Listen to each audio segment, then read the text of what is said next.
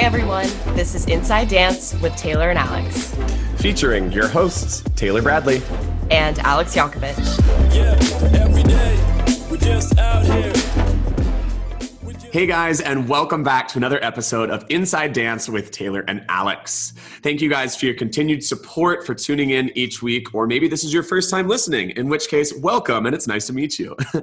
Inside Dance is a podcast that is just that, all about the dance community, the entertainment community, and each week we'll be inviting on a different special guest to kind of pick their brain about dance and how it plays a role in their life and kind of where their journey in this crazy dance industry has taken them.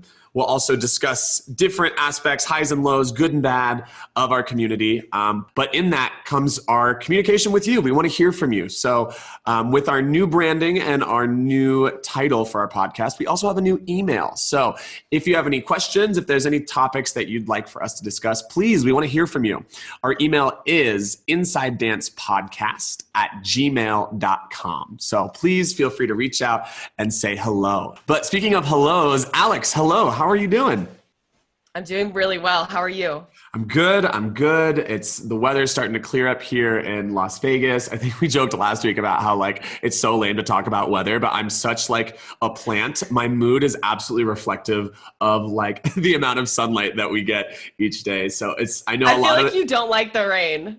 I hate the rain. I'm such but then again, the rain makes me slow down and chill, which is good because we all know I'm running at way too many miles per hour at all times. But no, I know a lot of the country is dealing with all this crazy snowstorms and whatnot. So I'm grateful to have some sunshine and get outdoors. But yeah, anyways, let's go ahead and dive into our community spotlight for the week. So this week, we would like to highlight and bring attention to a foundation called the Audre Lorde Project. And this was actually a special request from our guest you're going to hear from later in our episode. But the Audre Lorde Project, created in 1994, is a lesbian, gay, bisexual, two-spirit, trans, and gender non-conforming people of color center for community organizing, focusing on the New York City area. Through mobilization, education, and capacity building, they work for community wellness and progressive social and economic justice. Committed to struggling across differences, they seek to responsibly reflect, represent, and serve the various communities. We are coming up on Valentine's Day here in just a couple days, so a national holiday about love, and I think this organization really truly represents that, this idea of love and acceptance. So the organization was named after Audre Lorde, who she was a Black feminist, lesbian, poet, mother, and activist.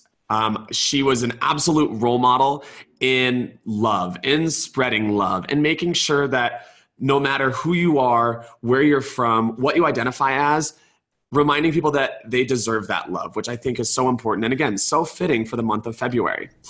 I love this so much as well. Audre Lorde is an incredible writer and poet. I've had the pleasure of reading a lot of her work, but it makes sense that this project is created in her name and in her image because they are speaking out against injustices that people of color in the LGBTQ community experience. So I'm all for that. I love it so much. To learn more about the Audre Lorde Project, you can visit their website at alp.org. There you can learn about the different ways to get involved through their outreach programs, or you can donate to the organization directly.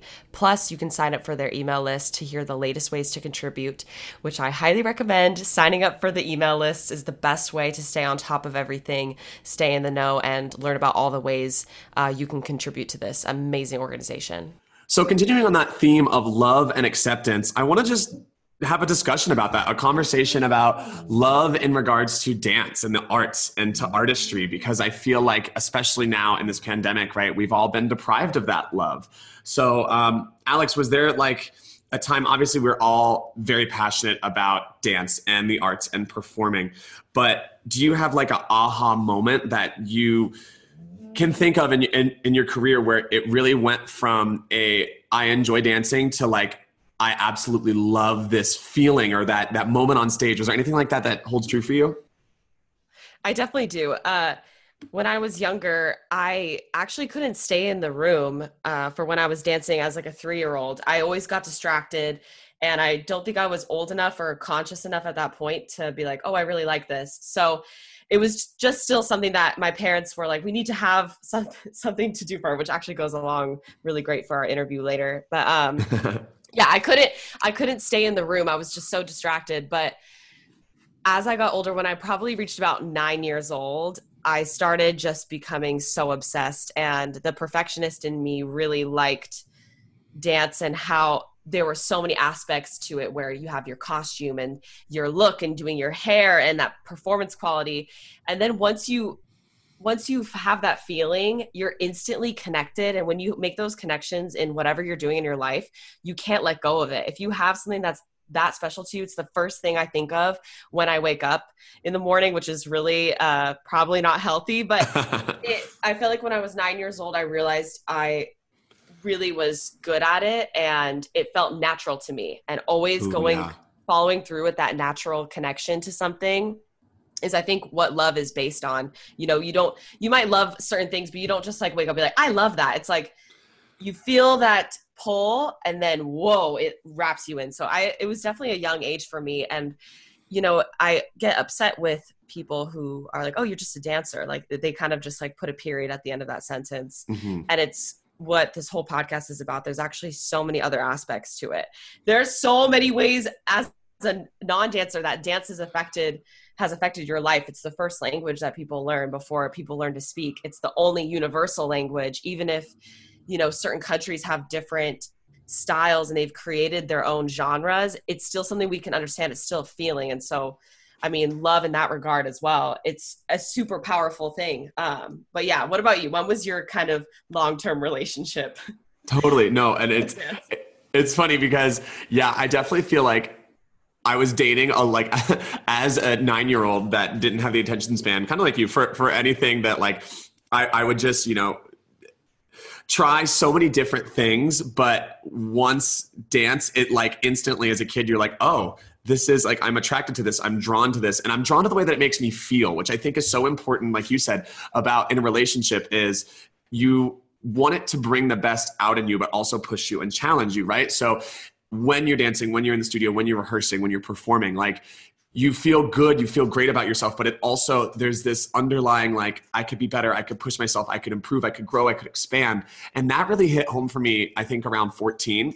I remember like, freshman year of high school, meeting with the guidance counselor, and they're like, oh, well, what are you thinking about studying? Where do you want to go? All this. And I remember, I feel so grateful that I was like, dance. I want to dance. I definitely know. Like at that point, like I locked it in and was like, this is what it's going to be. But echoing what you said about the different aspects of dance, like for me, I'm a very athletic person, and I love the physical release of dance, and I love the juxtaposition of the artistry that comes with it, right? It's not only, I feel like we're so lucky, there's that saying, that dancers are the athletes of God, right?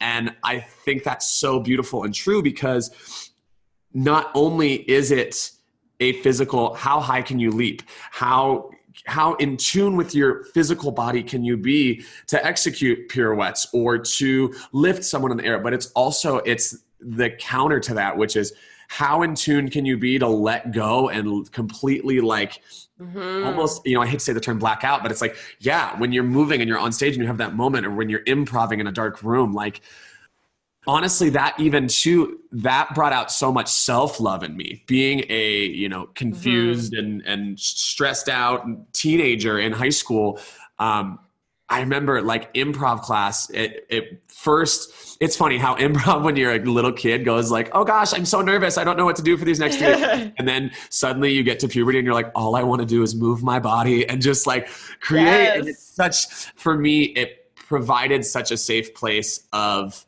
self-love. It provided love for me in my own body, which I think is so necessary for everyone, but especially for teenagers, right? And so that's why my heart, pun intended, my heart goes out to all these young dancers right now that can't be in a dance studio and can't physically remove themselves from their home or their life and be in a new space, because I think that's equally as important to the discovery, to the dating process, right, of dance and artistry, is taking yourself physically out of whatever circumstances that you're in. So It's true. And you know what I do love about dance in general is there are a lot of really great traditions and rules and guidelines that are a part of it. For example, with ballet class, you know, the black leotard, pink tights, having that hair slicked back, wearing earrings, wearing makeup. There's those certain things and aspects that I love about it. And I had a teacher once, I can't remember who it was because it was just like a quick kind of one-time class situation, but they said you have to learn the rules to break the rules. Totally. And that's the aspects of it that I love. Let's learn about the history of it. Let's learn how these things came to be, and let's know what it feels like to follow these guidelines and how it's grown into this amazing and flourished into this amazing thing today where now we have everything on display. And I think it's so important to learn those basics so you can break those basics. It never needs to be one or the other. We can have both. And that's truly what I love about dance. It does not get stale. Like, I love to go to a ballet class and be fully in my ballet skirt, but I also and go to a jazz class and be so clean, looking really clean. And then I love to wear a large t-shirt and do that. So I just love how it just serves you in so many different ways. Absolutely. Yeah. And something that you said too, I want to touch back on was the most primal and natural form of communication is dance, right? Like, you think back to before there was language, right? There was interaction with movement. Like, I think about, like, you know, when you get so excited, when you get that good news and all you can do is just like feel this energy bottled up inside of you and you have to move your body. Or it's like, also, I mean, not to be morbid, but it's also like that crippling feeling of if you get bad news, or if you are going through something and you feel it like physically takes your body down into a different position. And so it's crazy. It's crazy, but it's also beautiful that we as dancers get to be in tune with that, because I feel like a lot of people don't, and they don't have this 360 understanding of that our body is a vessel for emotions, and whether we know it or not, we're carrying those emotions with us. And it's the ability to tap into it. Like you said, it's the ability to understand what your body's going through and acknowledge it, work with it, work against it, and play with it. And that's, I feel like, a bigger picture understanding of human emotional third time's a charm, human emotional intelligence. Everything is such a journey. There's peaks and valleys. So maybe describe an experience where, like, it was dance wasn't the thing that brought you joy, and it was like a heartbreaking moment. Totally. Yeah. You know, I think it's like you said, the perfectionist mindset can be incredible, and it can be your own worst enemy, because dance, it's such a, like, everything I say, there's such a counter argument to it, right? There is such a physical perfection of, yes, your shoulders are down. Yes, your ribs are closed. Yes, like, you are utilizing your body to pair with the law of physics to execute these things. But at the same time, dance is so subjective, right? And so I know, like, being in the competition world and growing up, there's so many things that it doesn't matter. And almost 9 times out of 10, the physically perfect, the technicians, yeah, they're beautiful to look at, but that can only get you so far, right? And I know we've talked about this in the past, about that raw emotional connection. And I felt like that was a very frustrating thing for me to find that balance. Because again, I'm I feel like I have that athletic, I want to jump higher, I want to turn more, I want to, physically achieve things that almost was easier for me than the understanding of, like, it's more than that sometimes, and sometimes it's less than that. Yes. But if you talk about, I mean, aside from just that frustration, and I think that's something every dancer always goes through, right? It can be something as simple as, like, a competition routine. It's like, do you have enough tricks in your routine? And in some avenues, some stages, that is necessary. You talk about dance team. It's like they literally have to have X, Y, and Z in their routine. But then beyond that, it's kind of a gray scale, and there is no right or wrong answer. So I found myself getting very frustrated with that, of like, okay, what is, in the competition world, I was like, what is the formula? When in reality, there is no formula, because the formula is different for each person. But on a more specific like example from my dance career. I remember when, 14-year-old Taylor was like, okay, I'm going to dance. I'm going to go to school for dance. I had listed out all my places I wanted to audition, University of Arizona, Point Park, NYU. But first on that list was Juilliard, right? I mean, obviously its reputation precedes itself as being such an iconic conservatory and hub for the arts. So I remember it was my first audition, and my dad, we flew out to Dallas, Houston. I'm going to go with Texas. We went to Texas, and I was putting so much pressure on myself because, again, I wanted that. I wanted to get the report card that said, yes, you did it, or you got the acceptance letter, or you got on paper, all A's. But I remember I showed up and I did not have much of a ballet background. So I'm like, throwing on black tights and like already feeling self-conscious and uncomfortable, but like, whatever, come on, we're here. It's going to be fine. This is what we're going to do. And like, I don't even think I slept for more than like 20 minutes the night before.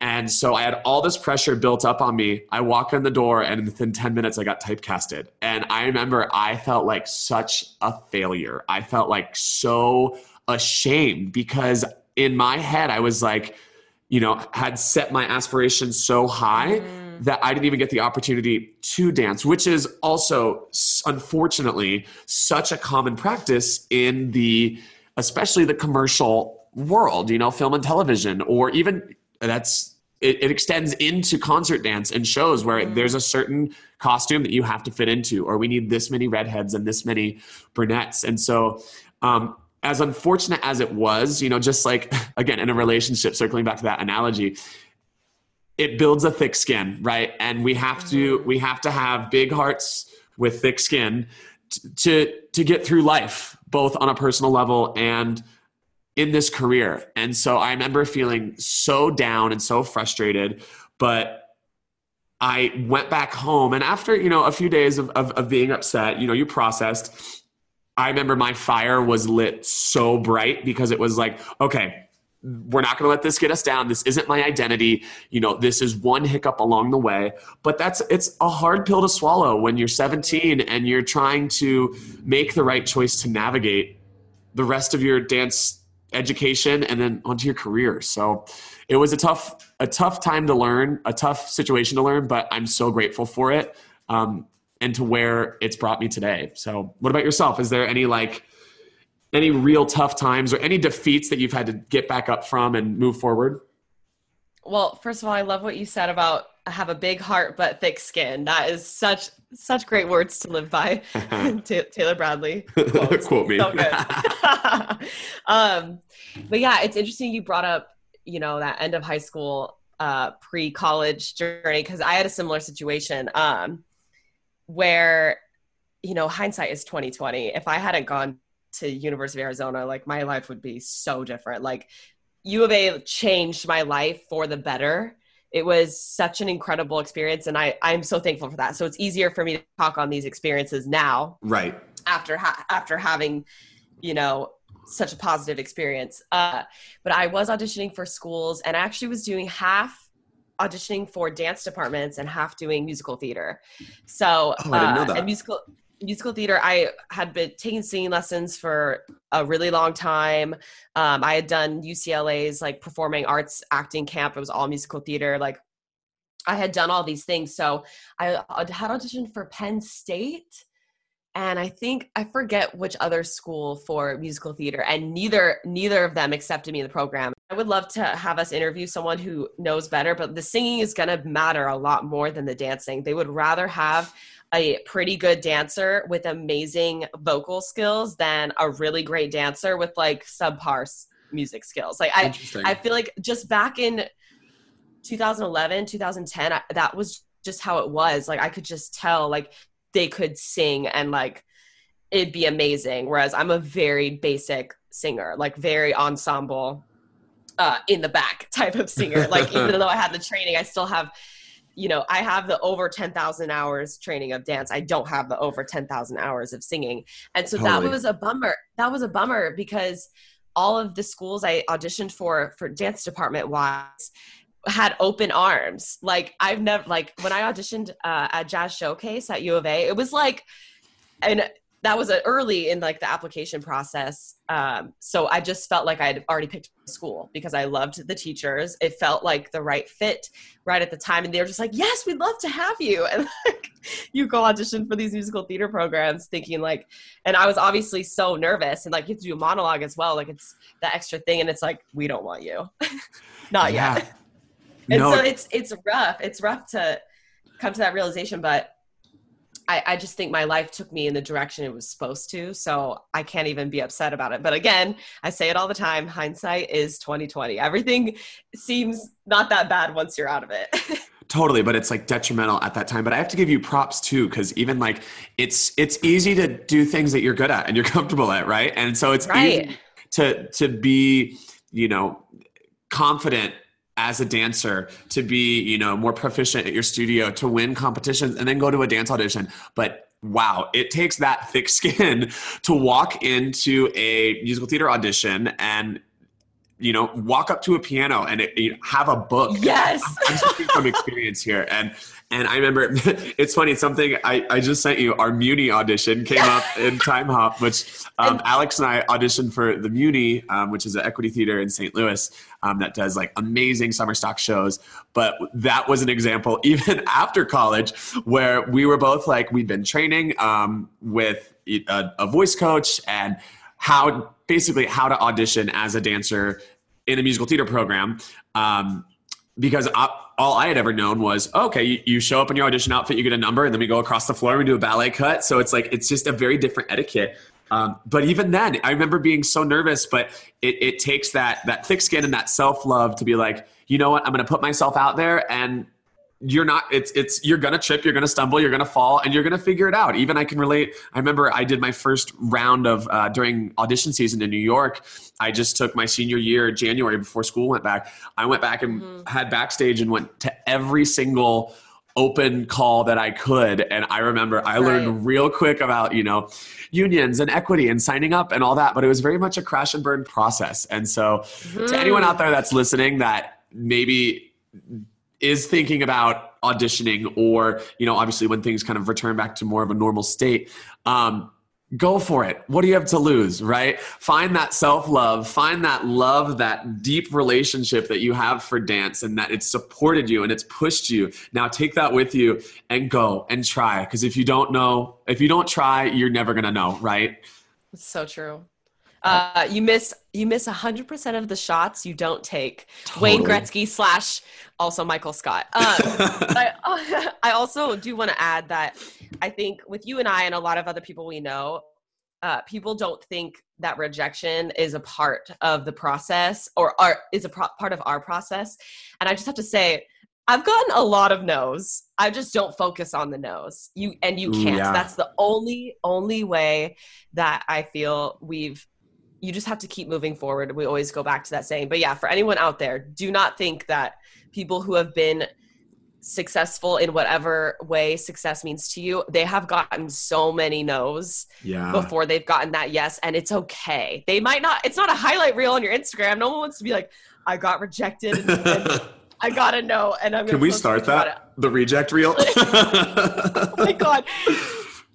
Goals. Dude, that's such a good idea. But yeah, so everybody, like, no's are a part of the process. Welcome to our TED Talk. Yeah, seriously. And wow, we really, sunk our teeth into that full analogy of dating dance. But anyway, no, Alex, you're so right. Thank you for your insight. I'm so excited to welcome our special guest for this week. She is absolutely an embodiment of love, of dance, of life, of passion. So stay tuned. I can't wait for you to meet her.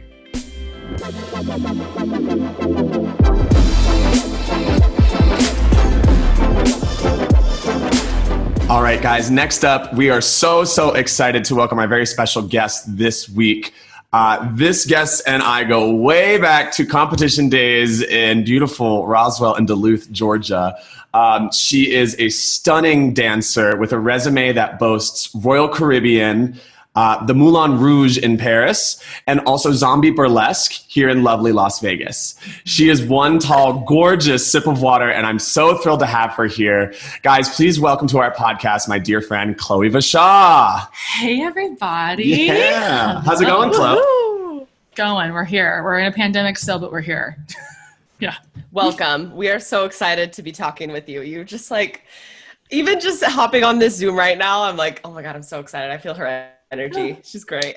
Yeah, two things. Well, first of all, our listeners can't tell, but Chloe is actually in my house, in my kitchen. My cat is sitting right next to her. I think they're good friends, but she's our first in-person interview. So it's like fun and exciting for me to have a real person and not just another computer screen to look at. So, but on top of that, Chloe is one of the single funniest humans I know on this earth. Like there's few people that their brains go as like warp speed fast as I do with quickness, and Chloe is one of them. So I'm excited for what's about to be said and heard and shared, and so let's get right down into it. So Chloe, start us off. I mean, obviously, spoiler alert, I gave it away from Georgia, but from Georgia like myself, but a brief history on your training, how you got into dance, and how that led you into your professional career. Stunning. Well, I grew up in South Georgia. Literally, the counties were Coffee and Cook, which are both things that I love to do, like Coffee County and Cook County. Oh my gosh. Cook County Jail, is that not from the Chicago? Oh, No, it's not Cook County. I think Cook County, no. I'm Googling it as we do Please this. do. But there is also a Butts County. Yeah, I need to, okay, yeah. Yeah, it's like all down there where like people don't know what they are and what they're doing. No, that's a lie. Everyone's great. Everyone listening from Georgia right now just turned off the podcast. You can totally strip that. So yes, I grew up in Coffee County, South Georgia. It was one of those things where my parents were like, hey, our daughter is crazy. What can we do to get her out of the house? So they threw me into dance, as every 3-year-old usually does, dance or gymnastics. I was already too tall to do gymnastics. So same. That's my exact same story. Really? Yeah. Too much energy. And they were like, well, your son is 5'5" at age 7. So maybe not. Exactly. And I also tried soccer. And I remember one game, this is totally going off track, but my dad and mom came to watch. And instead of playing the actual soccer game, I was out chasing butterflies and sitting in the middle of the grass. So dance definitely helped me learn, just discipline. Yeah, focus. basically. So yeah, grew up in South Georgia. When I was 10, I moved to the Atlanta area, and that's when I started competing. And my teachers, I was at Dance Arts Center Performing Arts Company with Jeff Boss and Jamie Wardrop were my studio directors. I was 10 years old and honestly should have probably started in rec. Like not even many company guys. I was that girl who like was turning the other way, but it was only like a half turn. Like I couldn't even get around. I couldn't do it inside PK. But yeah, it was one of those things. And he threw me into teen class. So I started hard and strong as a 10-year-old in teen because I was tall for my age. So I think he thought I was older, which right. So yeah, I did that and, from 10 until high school, and just competition was mainly the thing. We did some conventions towards the end because we were super just, competition, technical, old school lyrical. Like we didn't really go out and do any other crazy things until I was older, which was great. But that was pretty much what my, training was. I can totally relate to two of those things with soccer. I was in soccer from like age 5 to age 5. And I love that. Like our team was the Razzle Dazzles and our jerseys were pink and purple. So I was like, it's fine. Like I can stick with it for the pink and the purple. But I was doing cartwheels in the goalie section because the goalie got to wear a different type of jersey. It was like long sleeve and it was like cuter than the rest of the team. So I was like, anything to be a goalie, anything to do cartwheels. And like the other team was just like scoring. And they're like, Alex, like this is the worst. But also when you have a lot of energy as a child, when I have kids, if they have a ton of energy, I'm throwing them in dance because you need something to exhaust them to a normal person level. It's not even to exhaust them so that they're tired. It's to exhaust them so that you can deal. Like we are all, now you're up here, now we can all deal at the same level because like you've been dancing all day. So thank you.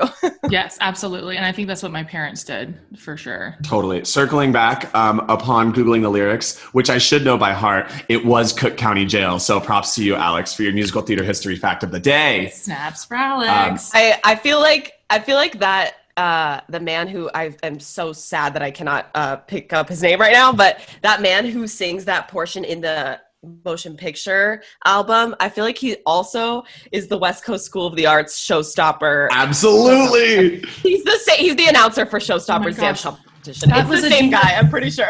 Idina Menzel's ex-husband, Tay Diggs. Oh my God. And in the movie. I'm like, that announced the dance competition? I wish. In the motion picture, right? That's Tay Diggs who's like on the piano. Yes, totally.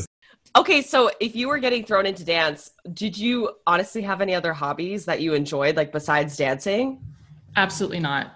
Like, honestly, I was like in high school and stuff and middle school and stuff, like it was always weird. My mom and dad were both teachers for my middle school and high school. Wow. So I, got along with everyone because luckily they were cool. They were the cool teachers. But like, yeah, I would, see all the kids and like go to proms and do that stuff. But like any sort of, football games, baseball games, I wouldn't go to because I was in dance. So like, right. I honestly, without dance, I do not know what I would do today. I don't know what I would be doing. 100%. I'm the same way. To my parents, yeah.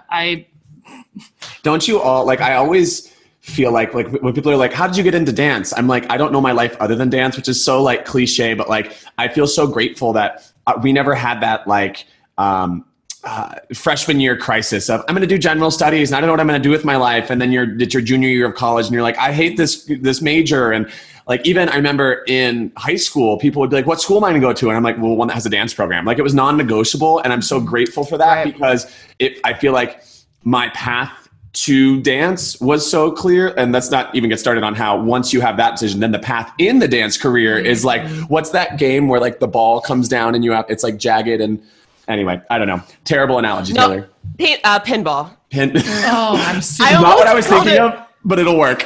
Great. I almost said ping ball, but I meant to say pinball. You know what's funny about that though? I find when you become a professional and you start booking professional dance jobs,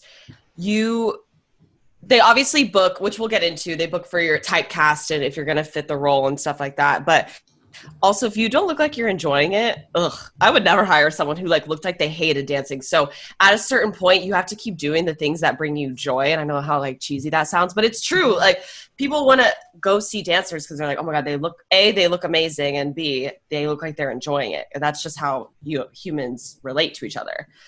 Totally. Well, so touching on that, actually, I'm glad you brought that up. So typecasting, I want to talk about this, especially with Chloe, because for our listeners, how tall are you, Chloe? 6 feet. She is 6 feet tall. Wow. And I feel like you've always been 6 feet tall and you're like 95% leg. But like, I remember circling back to Georgia competition days, like those beautiful, like Celine Dion lyrical large groups, like legs for days, technique on point, like stunning dancer. And so, Chloe, correct me if I'm wrong, but obviously as a tall woman, Vegas is kind of like, sweet, okay, Showgirls, this is back when Jubilee was still up and running. And I know you've had so much success in booking the Moulin Rouge, which I definitely want to talk more about. But I kind of want to talk about that transition for you into the professional world as a tall woman, like what your experience was, pros and cons. So can you kind of unpack that for us? Yeah, it's super crazy because starting from my first professional job, I was going to go to Point Park, had everything planned out, ready to rock and roll. And then it was my nationals, Star Power, hello, thank you, dance competition. Work, Gary Pate, let's go. Yep, ran in between, line and production to do this audition for Royal Caribbean. So I did it, awesome, like great. Luckily, got the job, super excited. But with that, like I started realizing like halfway through the contract of my first, ship contract, you get asked like, hey, what other ships would you like to do when this ship is over? Like what other ships interest you? What shows do you like on there? And, I gave them a list and every single one I gave them, they were like, you can't do it. And I was like, oh, well, how come? And they're like, well, because you're too tall. And I was like, oh, and I think that's the very first thing without really realizing it sparked like, oh, my height has a problem. Okay. Cause that was just my first job ever. I didn't understand that this was going to be something that I was going to deal with years to come. So after my cruise ship, I went home, saved up money, moved to Vegas because, they're like tall girls, Showgirls, Jubilee was still open, like Taylor mentioned, I was like, oh, easy. I could come out here and kind of have things fall in my lap when I was a young, cocky dancer, honestly. 18, you know everything. Yeah, 21, like, you know nothing. I was like, this is going to be easy, right? And it wasn't, because almost every single show, like my first 2 years I auditioned for, I would do really well. I would make it towards the end, and some directors would tell me feedback and some wouldn't, but a lot of it was, you're too tall. That's simply it. And I'm sure there probably is more, but that's like the easiest, quickest thing to tell you. But yeah, I mean, coming out to Vegas, you think that you're going to get a lot, and as a tall showgirl, and you do gig-wise, but show-wise, it's really difficult. So I came to Vegas that way, thinking it would be super, super successful, and it's fierce and challenging, you know?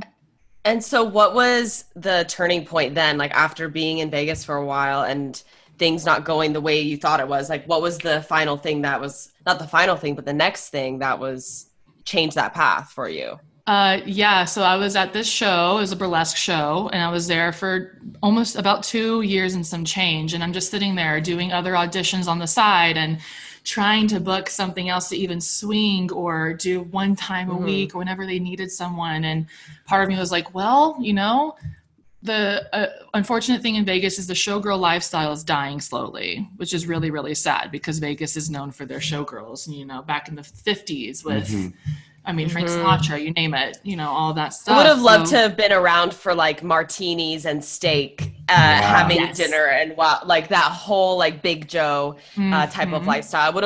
I would have loved to have been around for that. But it was such a thing. That was what you went to Vegas for. You're absolutely right. Yeah. And so after being in the burlesque realm, which was a whole new thing that I haven't done before, I was like, look, maybe I should try being a showgirl. Like, so why not audition for the biggest cabaret in the world? Let's try it. So I think that was a big turning point. I was like, well, maybe I'm meant to be a showgirl and not a stylistic commercial background. Everything else I wanted to do dancer because of my height and my height solely. Moving forward, you did audition for the Moulin Rouge. And tell us about that, because I mean, okay, again, spoiler alert number 2, she booked it, had an amazing, successful season there. But I'm curious as well, because I've always said working and dancing internationally is something that I really want to do, but also it kind of terrifies me to think about auditioning in another country. I mean, like, I know the Moulin Rouge and I mean, Paris is very English speaking friendly, but like, how was that process? Like, both as an American and just in general, like auditioning for one of the most iconic, what was the term you used? Cabarets? Yes. Cabaret. Most iconic cabarets in the world. Cabaret. Well, to kind of backtrack for a second, Moulin Rouge actually came to Vegas in 2016, end of 2016, for an audition. Oh, wow. And usually they just, like, the most they'll go to is Canada. They'll do like Canada, Norway, Europe, maybe Spain or something weird, but it's always usually those couple of places. And they came to Vegas. I did the audition. A lot of girls from Jubilee actually did it too, because it was that following fall, right when they unfortunately closed. And I remember doing it at the very end. Janet, who is the artistic director, she sat there and she goes, "This was just for promo. We don't trust Americans." Ooh. Fierce, right? And we're like, okay, cool. We just did a 7-hour audition and you're telling us this at the end. Like, that's great. But, like, super cool, right? To have it. It was at the Rock Center. Like, really cool to like dip your toe in it, right? Your toe, which is now numb because you've been in Leduca's for 7 hours, but that's fine. Like, genuinely, guys, it was a hard audition. It was one day. They don't do 2-3 days like Cirque does. Like, it's a one day. You get it or you don't. You'll get a call or you don't. So I dipped my toe in that, and then 1.5 years went by, and I'm still at this, burlesque show that I'm doing in Vegas, and I'm like, screw it, let's go to Paris. And let's audition there. I've been to France on a cruise ship. But, like, I haven't traveled by myself. I was 21 and I was like, let's just take a week, go to a couple of open calls that are there and let's go for it. And I did. And the audition guys started at 8 a.m., men and women together. Everything was together. You do a ballet combination, back to forward. What? And heels. Like, you do not take them off. The whole thing is in heels. She does not want you to take them off. So, watching the show on YouTube and like hearing about the show, you're like, oh yeah, cocky again. You got this in the bag. It's easy. It's fine. That audition, I have never wanted to cry as much as I wanted to. The thought of Petit Allegro and anything other than a flat ballet shoe, like even when, you know, ladies do it on pointer, I'm like, ouch. But the thought of being in like a 3-inch Laduca doing pas de chats and jetés, my spine hurts already. It was a lot, but it was super rewarding. You were like, oh, okay, I need to get it together. This is not going to be easy. Mm-hmm. So men and women, you do ballet, and then you would do kicks, and then you would do jump splits, and then cartwheels, and then you would have a 5-minute break, and then start doing hip hop and heels. Like it was crazy. Oh my God. It really was. And I think the most crazy part, I've never experienced this. You didn't have a number. You dropped your resume off in the beginning, and you would go in like groups of 5 in a line, you know, going back to front, and she would just tap you on the shoulder and point, and you would just kind of like go in that direction. And so at the end of each combo, you're like looking around, and there's probably 15 different groups of people, and everyone's like, what does this mean? There's genuinely just piles of people, and no one knows what it meant. And she'd be like, okay, you groups go, bye, thank you. You groups stay, except for this one, do it again, and then maybe you'll stay. But she only did it on your performance and if you were rememberable. Literally, it sounds like the Hunger Games 2021. For real. Yes. I kind of love that, though, only for the aspect of you're not looking at someone's name, so you're not coming with these preconceived notions, and you're going based strictly off of what you're seeing. So I do kind of love that. As stressful as if I put myself in your situation, I would hate it. I'd be dripping sweat and confused why I'm not getting tapped or I am getting tapped and what is this weird list you have. But from their perspective, that is super interesting. It was really crazy because then, like, if you didn't know where she was pointing, you're like, crap, I'm going to go in the wrong pile. What does that mean? Like, it's not only to remember this, like, 2-minute long combo, you have to also know what corner to go to. Yeah, it's like the worst game of 4 corners ever. Genuinely tragic. So, but yeah, it was a wild, it was an 8 a.m. to 3 p.m. audition, and then you get a letter or you don't. In the mail. So they send you a letter in the mail. Oh yeah, this is straight up like Hogwarts style. It's not like delivered by an owl. An owl comes to your door and is like, there's actually Moulin Rouge. It's actually a French hen in a tiny top hat that comes to your door. I'm done. You took it there. That was so good. Yeah. I have to tell you, I have so many thoughts about this. First of all, I know obviously Baz Luhrmann Moulin Rouge movie is not the same as this, but that's my level of like, that's my favorite movie. Forrest Gump and Moulin Rouge, like I put them just side by side. Very, very different. Very different. They're so similar. I love just the contrast. But I just love that movie so much. It has so much passion and it's incredible. And I feel like in the dance competition circuit, obviously, whenever a new dance or performance movie comes out, those songs trickle down into the circuit and all of that. So that's amazing. I am seriously the biggest fan, but I love that you went there. I love that you went to Paris to audition. So you must have had something that told you, you know what, this is worth taking this trip. And especially because you had already been there before with cruise stuff, it's like, why not? And I love that mentality. It's like, why not? Honestly, whatever happens, you get a trip to Paris and that's worth everything. So I love that you took that step to do that. That's incredible. It's so interesting with your height and feeling those restrictions when you go to auditions. It's really interesting finding that it has to be hard to find that balance of, do I spend my time and my money auditioning for something that like I may not be good for because of something I can't change, or do I go for it? But for something like Moulin Rouge, like you're perfect for it. So you just never know until you try. No, it's crazy. And my audition heels before I bought my own pair of Laducas were like these sparkly hot pink heels that we had worn in a competition dance once. And she, at the very end of the thing, she goes, I still don't know your name, but I call you hot pink sparkly shoes and I remember you from Vegas.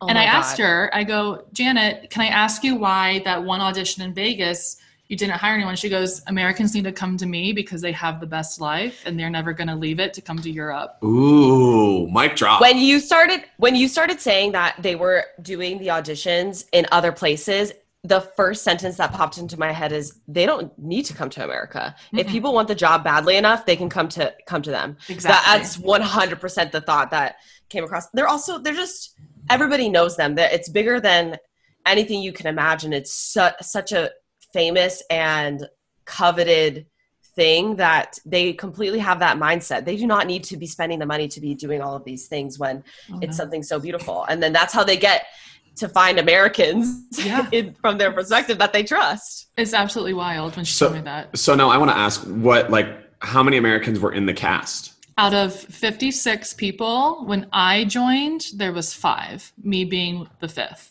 And so did you guys have like a pact? Like you guys, what's up, Team USA? Yeah, everyone was like, this is the most that there's ever been. It was like the creepiest because believe it or not, the most people there, it's Australians.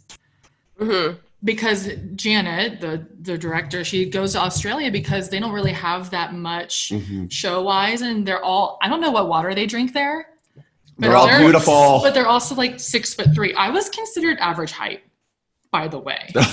There's this 18-year-old from Australia, Sydney, Australia, and her name's Greta, and she's like this stunning human. I'm like, okay, 6'4". And then you put a heel on, you're like, oh my God. This is like, I don't know what she water has a different atmospheric, like a barometric pressure at her ponytail than you do. It's like, is the weather fine up there? I get why they asked us now. Literally. Yeah. Do they have different, I know there's some shows in Vegas that depending on your height, they'll kind of give you either a shorter or a taller heel. Is that a thing they do there? Yes, I got it. So speaking of heels, it's funny. I wanted to bring this up. First day of rehearsals, they own the shoe company that we wear, Clarvois, and they make the shoe to your foot. That must be amazing. Like they walked in and they measured your foot and they're like, okay, we'll have your shoe in 3 weeks. I'm like, what? And they're like, you get your own personal shoe. You have high arches, we'll put some padding in there. Is it like the best shoe you've ever worn? I stole 2 pairs. I'm not supposed to, but I took 2. So yes, how long do they last? If you're listening from Moulin Rouge, Inside Dance with Taylor and Alex is not held accountable. But yeah, also, so it's crazy. Yeah. This is such a side note for if Capizio wants to sponsor us. Yes. Wait, this totally what I'm about to say goes in opposite of probably what Capizio would. So this is going to push Capizio away from sponsoring us. On that note, we're listening and open to any sponsorship ideas out there. But go ahead, Alex. But handmade custom shoes are, especially for a job like that, it's just an extremely special thing. There's a shoemaker here in LA, and he makes all the shoes for Dancing with the Stars and Plus, like he does everything. And so I had gone to him, and the shoes, obviously I could buy them there. It wasn't handmade, but even just custom made for my foot. But even just feeling them again, I was like, oh my gosh, like it's wild. It really is. And that's so amazing. With you asking like how long they last, the only thing that would fall off was the customized Swarovski stone that they put on there. I have never, and guys, the can boot, we learned because like when you're in rehearsals, they take you on tour because Moulin Rouge is really smart. And they own like all of these other companies around them. They own the Starbucks across the street.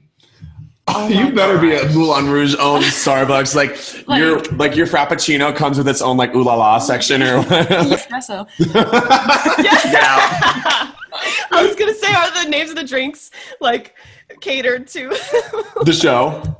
Probably, but it's just crazy. So we got to go on a tour and we got to see the shoe, like little shoe, like I don't even want to. It was a shoebox that they worked in, literally, and it just smelled of leather and paint and the weirdest thing. But we learned that our can shoes, because we're doing 12 shows a week. We're doing 6 days a night. Oof. Or 6 days a night, 6 days a week. We got it. Yeah, it's fine. No, we totally understood that. I totally caught myself, thank God. But there's like, they put 5 thin sheets of metal in there for you to land on your heel.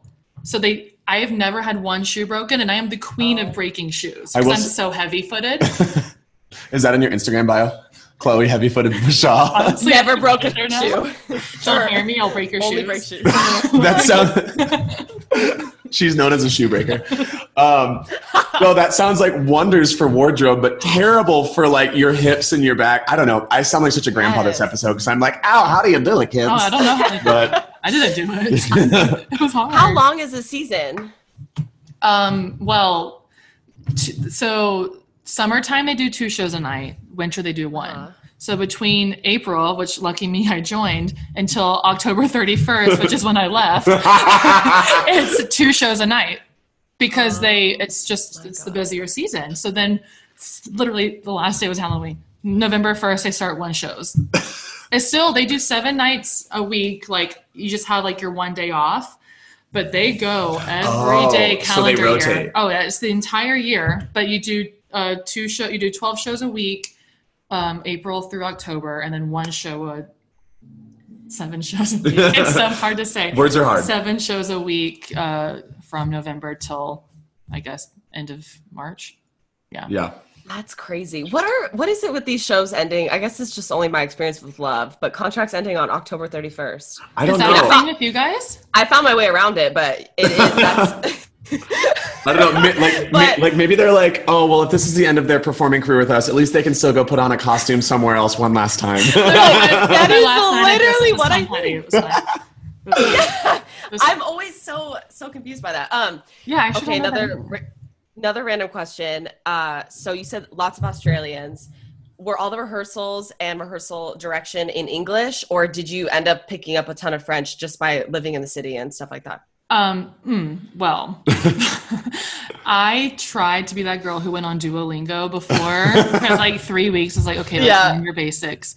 And I was like, oh my gosh, the French are going to be so mean to me because, you know, you just hear that they're snooty or whatever. Mm-hmm. If you go to any restaurant, this is for anyone who just wants to visit Paris. If you say bonjour, they're like, okay, what would you like to eat? As long as you try, they don't care. But if you're just like, hey, give me a cappuccino, thanks. Or like, oh gosh, we're going to make this person's life miserable. Yeah. But if you go and sit down, you're like, oh, bonjour, like cappuccino, merci, bye. They're like, oh yeah, so what? Perfect English. All of rehearsals are in English because they're all of our uppers were from England, full on British. And you're like, great.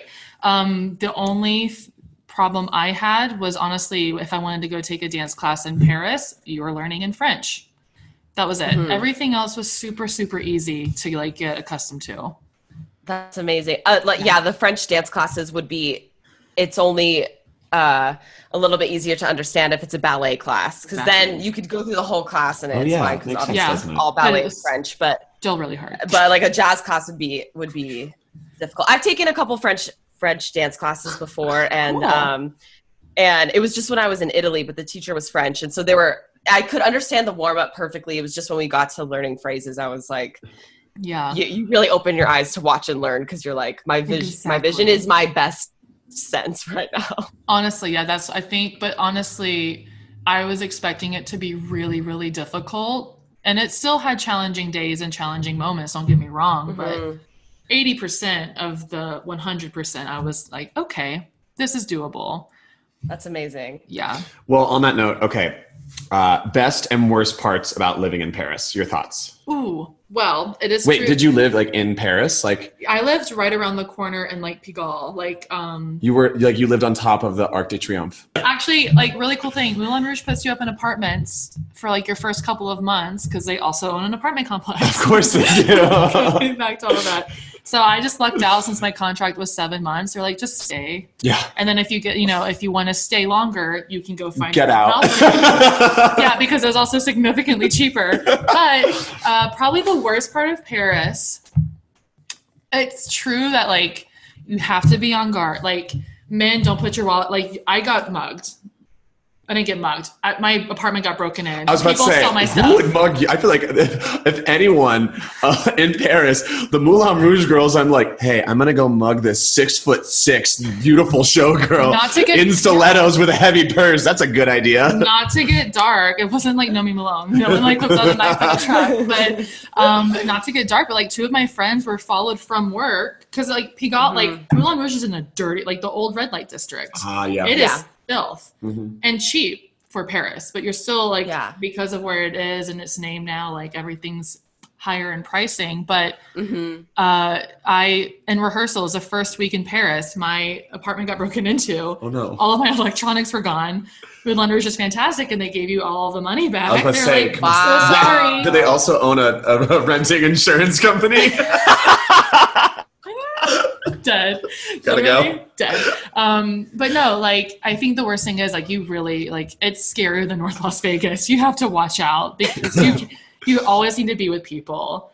And like the amount of catcalling, guys, look, I was with some like actual proper models from England who like have done like Victoria's Secret and stuff. And like, I understand if they get catcalled, me wearing like this weird American like sweatpants with like a basketball logo from my high school, like looking like elbow because everyone dresses to the nines there. Still getting catcalled, like still had like makeup like falling down my face. Like it was really uncomfortable. Like they're very open humans. So I think just like a big con is just you have to be with people, which I don't like being by myself, but totally, it's scary. Paris is terrifying, but also so amazing. And like going to the pro with that, I learned that Americans work and then live, and Europeans live and then work on the side. I know. Like I would catch myself walking to like grocery store was 30 minutes away. So I'd make it a day once a week. You get your coffee, you walk, you listen to music. It's fun. I was like catching myself pace, like walking to somewhere that I had no timestamp on. It was just like, girl, calm down. And then you see people in business suits just having a smoke and drinking wine at 12 on a Monday. And they're like, yeah, we're just here on lunch. Americans don't do that. You know, like we need to look at the life expectancy rate of Parisians versus Americans, because I feel like that has a lot to do with it, as taking a little bit more time to do things, breathing through things, enjoying life instead of work, play kind of on the weekends, but not really because you're thinking about work the next week. I'm like the full American. I'm like the full force American. I luckily have music and dance to kind of like take me out of that, but I'm like, I wake up and I'm like, okay, what can I do to fill up my entire day? Exactly. And like, honestly, that's something that I had to remind myself during the pandemic in the beginning, because I'm one who wants, like, I would have gigs, like, luckily, humble, yay, happy, but I would have gigs that started at 9 a.m., ended at 3 a.m. And I'm like, cool, this is awesome, keep going.